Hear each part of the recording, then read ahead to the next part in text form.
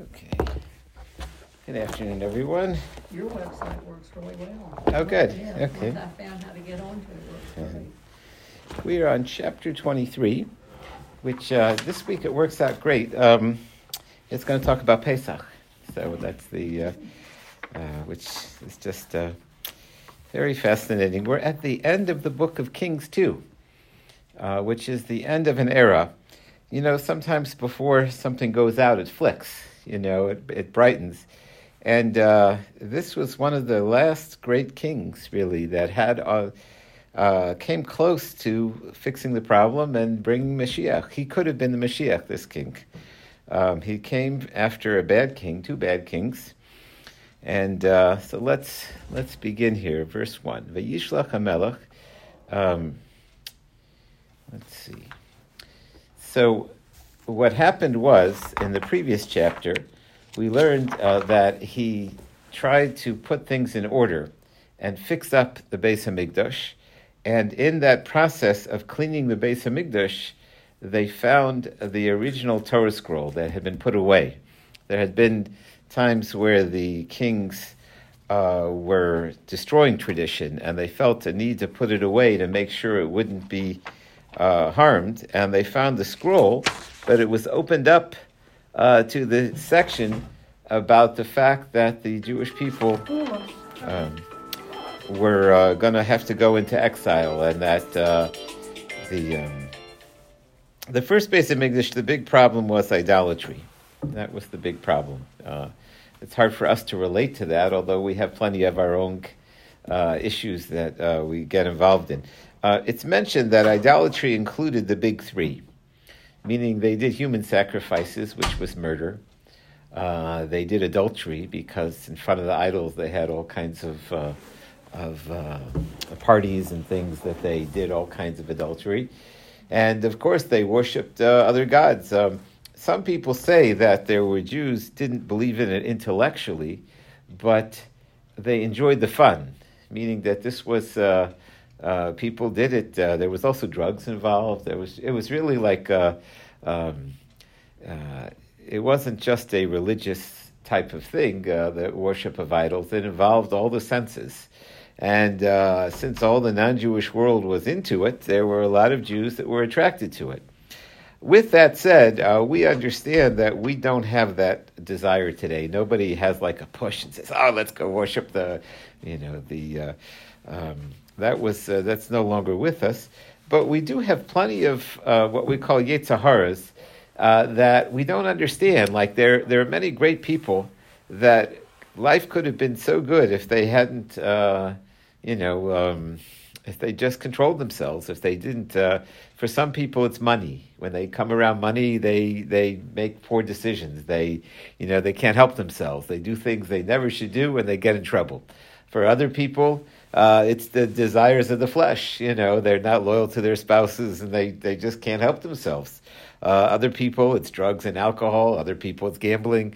There are just a number of desires that we have that people can get caught up in if they're not careful.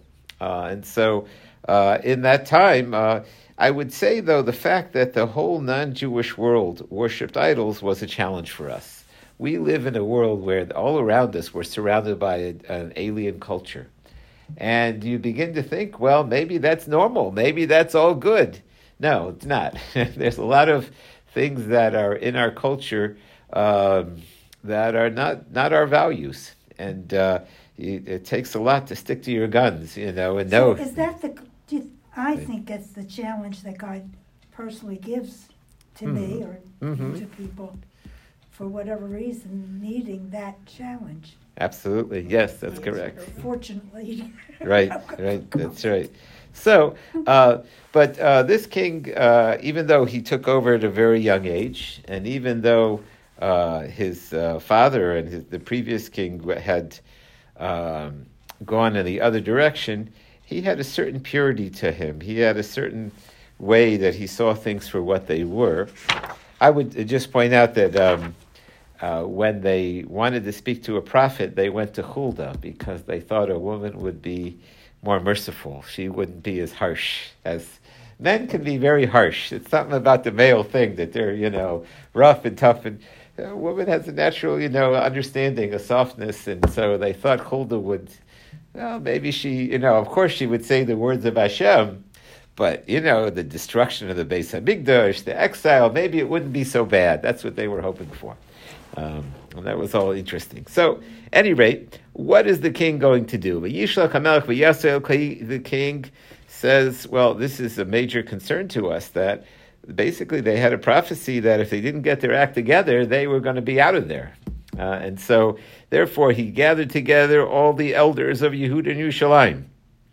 And they went to the Beis Hamikdash, Kol Ish Yehuda v'Kol Yosh Yerushalayim ito. And he went with all together with the people, the Kohanim and the prophets, Mikat Nad Gadol, young and old, v'Yikra B'Sneim, and he read to them the words of the Torah that was found in Hashem. Look, it's one thing to hear about it, it's another thing to see it. This is the Torah, imagine if we could see the Torah that, from Moshe Rabbeinu, or the Torah that was the authentic Torah. And they read it in the Beis Hamikdash. It's in that place. And they made a covenant. They said, let's all make up. Leleches achrei Hashem. We're going to go follow Hashem.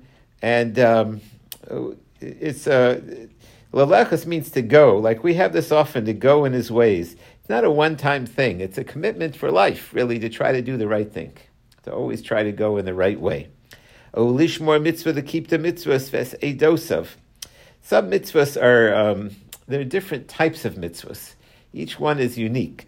So the eidosav are those that testify, that they're mitzvahs like Shabbos, mitzvahs that testify what you believe in.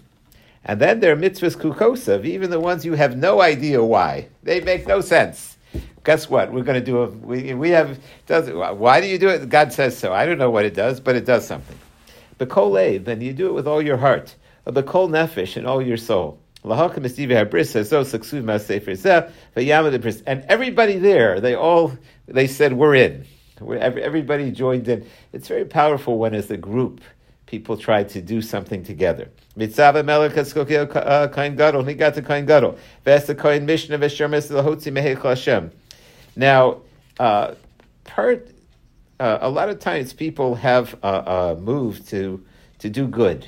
There's a part inside of us that wants to do good. Every person has that really wants to do good. But then the problem sometimes is that you have to put away the bad in order to do the good. And so they wanted to do good, so he said, all right, let's get rid of all the idols. Let's get rid of it right now. If we get rid of it right now, then we'll solve the problem. So they commanded all the Kohanim and all the people, Lahotzi Me'ech Hashem. Even in the Beis HaMikdash, they had idols. That was how bad it had gotten. So they removed the idols and things that were used for the idols. The Kol Sva Shemayim, people were into the worship of the sun and the moon and the stars. V'yisarfem l'kudsher Shalem, they burnt them outside the city. B'shamas Kidva Nases Afram Bezel. And they brought the ashes. They wanted to really, it's really interesting. This king wanted to not just, one, you got a good king, everybody says, we'll do the right thing, then you get a bad king, and then a good king. He wanted to uproot idolatry from the people. So he wanted to go back to the roots. So the roots of idolatry started with the 10 tribes. So he actually had to go outside of Yerushalayim to the 10 tribes was outside of the land of Israel. That had been conquered. And he went to the land there was largely destroyed because the people had been kicked out. So he went to the ancient places where the 10 tribes were, and he scattered ashes over the idols that they had made. There were 2 big synagogues, so to speak, or churches that were created by the people, the 10 tribes. If you remember, they set up golden calves, and it was like the first Jewish idolatry. And it might sound funny to us, a Jewish idol, but we Jews, sometimes things aren't kosher unless we add a Jewish touch. Like we like to make our own religions, and we like to add our own color to it. But the original Reform and Conservative were really trying to take the Reform, for sure, was trying to take they were imitating non-Jewish forms of worship, with the organ and with the mixed seating, and they were trying to give it a Jewish flavor. In other words, they wanted, why can't we be more like the Gentiles and just give it a Jewish flavor and then it'll be okay? That was kind of and that's what the 10 tribes had done. They created their own idols. Idols intrinsically didn't, it should be, Avraham Avinu would, from the very beginning we were against idols, but they took idols and they made it Jewish. They used the golden calf because when they saw the image of Hashem's throne, there was a cow was on one of the corners, was one of the animals that was used to describe Hashem's throne. So this Jewish idol, so in order to uproot it, he needed to go back to the place where it started. So he went to the place in Bezel, and he destroyed the remnants of the idols that were left there, where Jews used to go on pilgrimages, Ba'ara Yehuda, Misveh Yerushalayim, and Mekatrin Lebal, and he went to all of these places and destroyed them. And they removed, they had trees that they used to trim the trees in certain shapes. And they used to worship on those trees. Sometimes they were beautiful trees, but they were used for idolatry. And they cut them down and brought them to this valley, and they burnt them in the river of Yazim, and they spread the ashes on the graves over there. Now, the priests to the idols had their own quarters that they hung out in. So these priests, these were female priests. Sometimes the way their form of religion was that it enabled people to do immoral things with these female people, and that was how they did it. But they had their own special quarters. He got rid of all those. He got rid of that district. He got rid of that side of town. Asher Nashim are, and some, I don't know why these women wove something. They wove curtains to the idols. It was things that have take young people, young men and women, and put them together. They have to be suspect what their purposes are. Oh, it's for religious reasons. Oh, baloney was religious reasons. It was separating so you don't see. That's right. Okay. Now he did an interesting thing. They had these places where they offered sacrifices, where people would make pilgrimages. They were like state parks, and they had these big barbecues. And he wanted to make sure that people wouldn't go back and make more sacrifices there. So what he did was he made them impure. He declassified, he deconsecrated them. He found a way to, I don't know if he put animal bones or bones of people. He made all of these. He wanted to wipe out idolatry. So the first thing is get rid of the way in which people sin. If you get rid of the idols, if you get rid of the altars, if you get rid of the trees, don't make, it'll help. The people won't be able to go back to that. He went from one side of the country to the other, and he got rid of all these altars. Asher Pesach Shar Yoshua Sarah Ir Asher Al Samuel Ish Bishar Ir. He went to all these very different places, the different areas where they were. The people that had worshipped the idols, even though now the Kohanim, there were some Kohanim who were being used in these temples for the idols, they weren't allowed to go back into the Beis Hamikdash. That was it's a real discussion today. If somebody converts to another religion, and they come back, can they come back and be a rabbi? Can they come back and serve in the Beis Hamikdash? He said no, that the Tamas Atofas Hisher Bagai Ben Hinnom. He went, they had a place where they used to sacrifice children. So he went and he made that impure. In other words, he made sure nobody would ever go back there again. None of the other kings, they tried to get people to do good, but they never fully destroyed the bad. He went out of his way to uproot all of the idol culture that was in the people. And once you take that away, so then it makes it a lot easier. Levilti, lahaver ishes beno, people would take their son or their daughter in the fire. He wiped that all out. And they had certain horses that would run towards the sunrise. There was certain ceremonies where they would, I don't know if they would they would ride in the sunrise or towards the sunrise. Probably a very beautiful way to, sometimes people like to travel into the sunset. All the movies used to have the horse walking, going off into the sun. So this is verse 11. So he got rid of all of these. He got rid of the horses. He got rid of the altars. He got rid of, and he really did a good job. Sometimes people aren't familiar with what are the places where other people, how do you uproot the evil? How do you take away the things that were the stumbling block? And this king, he knew that we have to get rid of it all. If we get rid of it all, then we stand a chance. So there were many different forms of idolatry, whether it was these horses, whether it was the altars, whether it was the trees, all kinds of other religious types of things that the people were involved in. He destroyed them. Elishkas Nelson Melech Hasris Hasheba Parvadin Vesa Markovas Hashemish. He burnt them all down. Now, some of them had things on their rooftop. He got rid of the ones, and some of them were even done by Jewish kings. He was going to uproot bad no matter where it went to, even if it was the Jewish king. Asher Asa Menashe, that was his grandfather, B'shtei Chatzeres Beis Hashem, Natatz HaMelech, and he destroyed him. Yeretz Misham, V'hishtakal Efer Anachal Kidron. And bit by bit, he went through every area in the land and removed anything sometimes a job is too big, and so people don't do it because where do you begin? He went bit by bit by bit and got rid of every vestige of idol worship amongst the people. And what about the Bamos? That he went, that were on the Mount of Olives, Shlomo Melech Yisrael, Lashtar Shiket Sidon. There were some that went all the way back to the times of King Solomon. Now, King Solomon didn't build them, but he had foreign wives.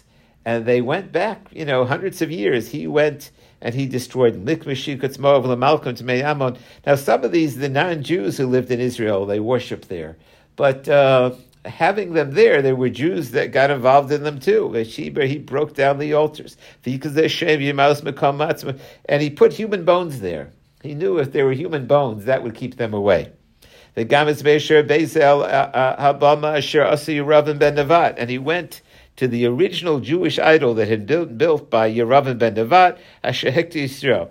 Now this is interesting because 300 years earlier, when Yeravam started doing the idols, if you remember when his hand got shriveled, and the prophet came to him and said, "Stop," and he told him that one day this is all going to be burnt down and it's going to be destroyed. And now he actually did. This was a fulfillment of that prophecy. He wiped out what was left of that the idols and the monuments and the altar. Vesabama natas v'yisra. He burnt it into dust, and he burnt the trees. V'yifin Yoshia v'yaras hakfarim.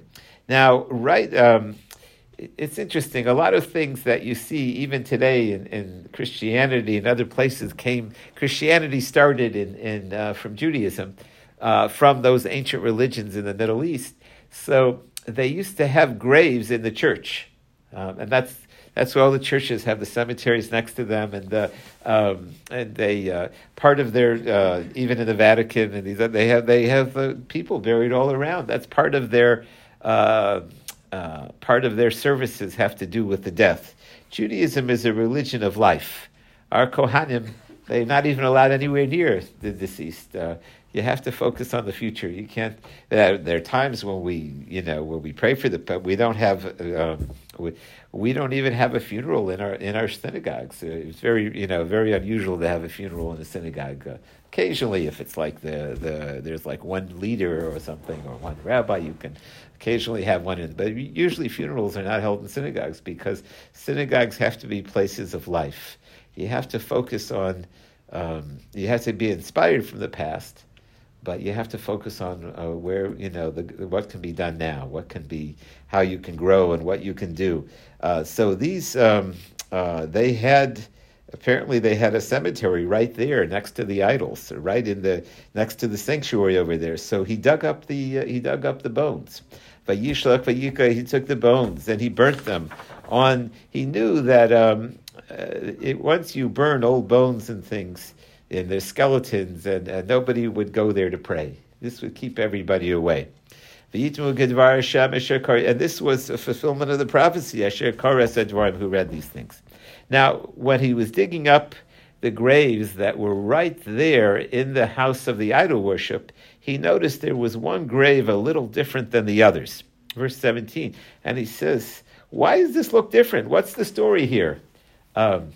It's interesting. Today, there are a lot of the people go on tours in Europe, and sometimes they stop at the Jewish cemeteries because we have a lot of history there. And whenever there's something a little different, there's always a story. What went on here? And science is fascinating these things about. So he says, why would this one grave be different? And he says that there was a prophet who came in the beginning to the 10 tribes and tried to tell us we were doing wrong. And he was eaten by a lion. There was a whole story. He was buried there. And he said what would happen here. And so that grave he didn't dig up. That he left there because that was a righteous person. The rest of the people were idolaters. Even their graves wouldn't really rest. In other words, when a person, those people that promoted that kind of lifestyle, the idolatry, which, like we said, was every cardinal sin. It was today sometimes they make it seem like it was some type of religion. They killed people. They butchered all the sacrifices were not willing sacrifices. They find them in South America. They find all these young women and children that were sacrificed to the idol by the hundreds. And their hearts are missing, and they've dug them up, and that's all that when they would have battles and they would sacrifice all the soldiers that they conquered, or it was really just a very murderous cult. Today, people they're upset that the Indians aren't treated better, or the memory of the Indians. That's why. The Cleveland Indians had to change their name, and they don't like the tomahawk chop, and there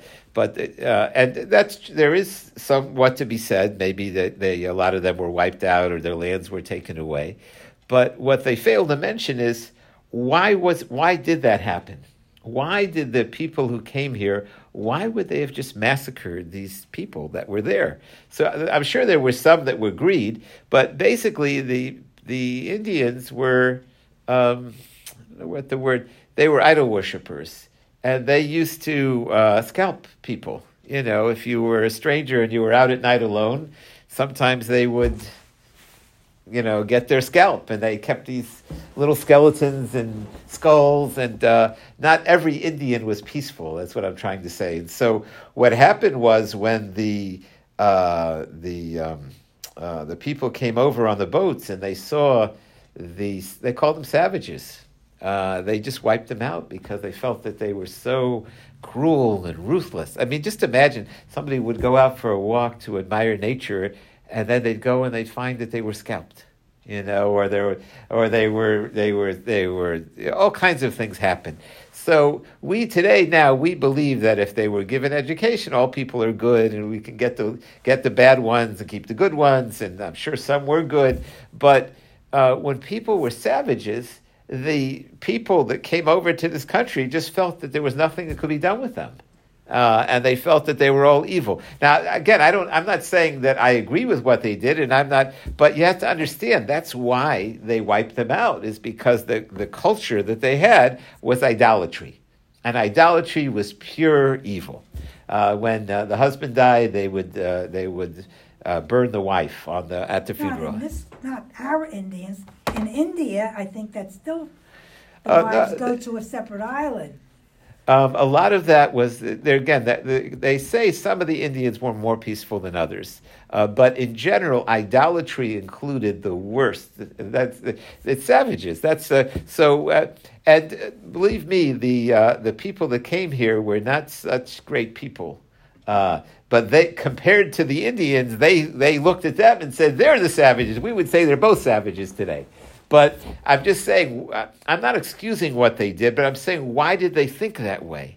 They had people that were moral people that came over. The reason they thought that way is because the idolatry, people that had that as a lifestyle, were just, like I said, they were savages. They did human sacrifices, and they did cannibalism, and they did orgies, and everything that we believe in as far as families, and as far as they killed children, they killed wives, they killed the enemy. They would, on the battlefield, they would suck out the heart of the one they defeated. They did all kinds of really bizarre but I'm not saying. I'm not trying to judge, and I think that the problem people have is that they prejudice a whole people. Maybe some Indian tribes were not like that. So how do you just go, and maybe the wives and the children weren't like that. Maybe it was the warriors that needed to be done, But the reason that they were totally wiped out was that some of the things they did were totally savage and awful. And so when the people in this country saw that, they said, we've got to wipe out the Indians. Once the Indians changed and they no longer were savage, and they were here first, did we have a right to take away their land? Absolutely not. That's a different story. But I'm just trying to say that as a religion and a lifestyle, idolatry was really savage. It really needed to be uprooted. So, at any rate, this king made this campaign to get rid of all the idols and all the monuments. Some forms of idolatry seemed pretty neutral. They worshiped the stars, but it wasn't so. All of it leads away from Hashem. So that's what they did, and he read. They went back to the original idols and removed them. The lesson here, though, is trying to get rid of the stumbling blocks. If you leave everything in place and a person has access to them, in life you have ups and downs. Everybody that's on a diet knows you take the fattening stuff out of the house. You don't leave it around. That's just, why not? I'm not going to eat it. Well, so then we take it out of the house. Don't have it in front of me. Take away the stuff I shouldn't be eating. That's the best way. So this king really got it, and he went back and he uprooted idolatry from the land. And so that's what they did. We're on verse 18. But they left that one monument that was the true prophet that came from Shomrim. The Gam is called Batei Bir Shomrim. And they had different houses dedicated to these idols that were built by Jewish kings. Lahachis, they were built in spite. Hesir Yoshiyahu. So he not only got rid of the idols in Yehuda, he went to where the 10 tribes were, and he got rid of those idols as well. He did according to the things that were done there. What's interesting is he brings the 10 tribes back.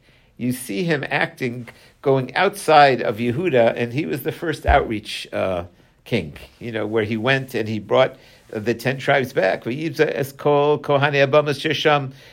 he also killed the priests to the idols, and he burned their bones. And then he came back to Yerushalayim. So he made a really big campaign to first get rid of the idols. Verse 21. So that was the getting rid of the evil. Now we're going to go to the good. But as long as the evil was there, the people would slide into it, then you had to suspect that all the rest would come. Mm-hmm. Who was the prophet that we're talking about? I believe his name was Ido. I think that's it. He had we had talked about him in the beginning of the Kings. He had but I don't remember. Oh yeah, I think he was eaten by a lion. It was a long story. He wasn't supposed to spend the night, and he spent the night.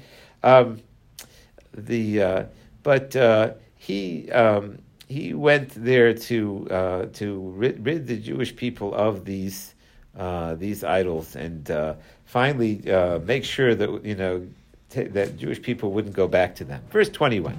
So that was what we call sur meira, getting rid of the bad habits, making sure that things that had been there for hundreds of years, and all quarters, whether it was the tree worship, whether it was the idol worship, he saw it for what it was. He saw what it had led to. In the previous chapter, we learned that human blood had become cheap because of idols. That was really the idolaters just didn't value life. They used to burn the babies and human sacrifice, and even when it was done willingly, they would offer one of their children. That's terrible. Babies would be screaming on being burnt in the fire. But that was getting rid of the evil. That's not our focus. But his focus was that's getting rid of the bad, but you have to replace it with good. You have to give them something positive to do now. And what was that going to be? So he said, let's make a special Pesach this year, one like we haven't had in we've never had before. In other words, Pesach was the Jewish people went down to Egypt, Mitzrayim, and we were there for a long time, and we were enslaved and broken and bitter. And a lot of us had forgotten about Hashem and had adopted the worship of the Egyptian gods. And Pesach was the holiday to start again. It was the holiday to connect to Hashem. And that was if you had to pick one holiday that would lead the Jewish people back to Hashem, it would be Pesach, because that was the first thing that we celebrated as a new people after we got our freedom from slavery. And the interesting thing today, they have surveys of Jews that are no longer religious and don't live in Jewish areas. The most common ceremony that people do is many of them still have a Seder, even more so than do other holidays and other things. Somehow the Pesach Seder speaks to people. And so the king said, we're going to have a special Pesach Seder this year, like it's written in the covenant. Ki lo nasa Pesach hazeh. Now, because the Jewish people had split up, it had been hundreds of years where the whole family was together. You imagine, the Pesach's not the same when not you don't have all your loved ones there. So, and they hadn't really had a Pesach like that since the days of the judges, Israel, the Kol Yemei Malcha Yisrael, and as long as they had kings, the people were divided. So this year was going to be a special Pesach like we hadn't had in years. Ki im b'shmon esrei shana l'melech Yoshiyahu. In his 18th year, Nasa Pesach Hazel Hashem Yerushalayim. They made a special Pesach for the whole Klal Yisrael in Yerushalayim. People that worshipped idols didn't come to Korban Pesach. The Gamis Avos that you don't invest at Trufim, invest at Golola, invest Kolish Shkutim. Now all the various idols and all the various statues and all the various things that were from that had crept into the Jewish people, they were no longer there. Bar Yishai Laman, Torah. He wanted very hard to bring everybody back to the ways of Hashem that was written in the scroll that he had read in the house of Hashem. 25. The Kamohu Lo Hayu Lefan of Melech. There was never a king like this one. There never was a king like it. Asher Shav El Hashem B'Kol Libo. He turned back to Hashem with all of his heart. Ubakol Nafsho. That was his focus, was how do I bring the people back? How do I keep them from going back into idols? What can I do? And he did that in order to keep the Torah that was written, the scrolls that he had found, and the words. Kakol Torah Moshe v'achar v'lo kam kamo. There was nobody like it before him, and there was nobody like it after him. And had he lived longer, he might have been the Mashiach. Now, we're going to see later what happened to him. He ended up dying too young. But basically what happened was, it's interesting. We talk about this on Tisha B'Av because had he lived longer, there wouldn't have been a need for a Tisha B'Av. What happened was the king of Egypt, Paro, wanted to have his army cut through the land of Israel. Israel's always been a land bridge between Africa and Europe, and he wanted to march his army through Israel to get to to fight against Assyria and the other nations that were there. Now we have a promise in the Torah that when we're serving Hashem correctly, we won't have to have foreign armies on our territory. Having a foreign army, even if they're not fighting you, cross through your land is not pleasant.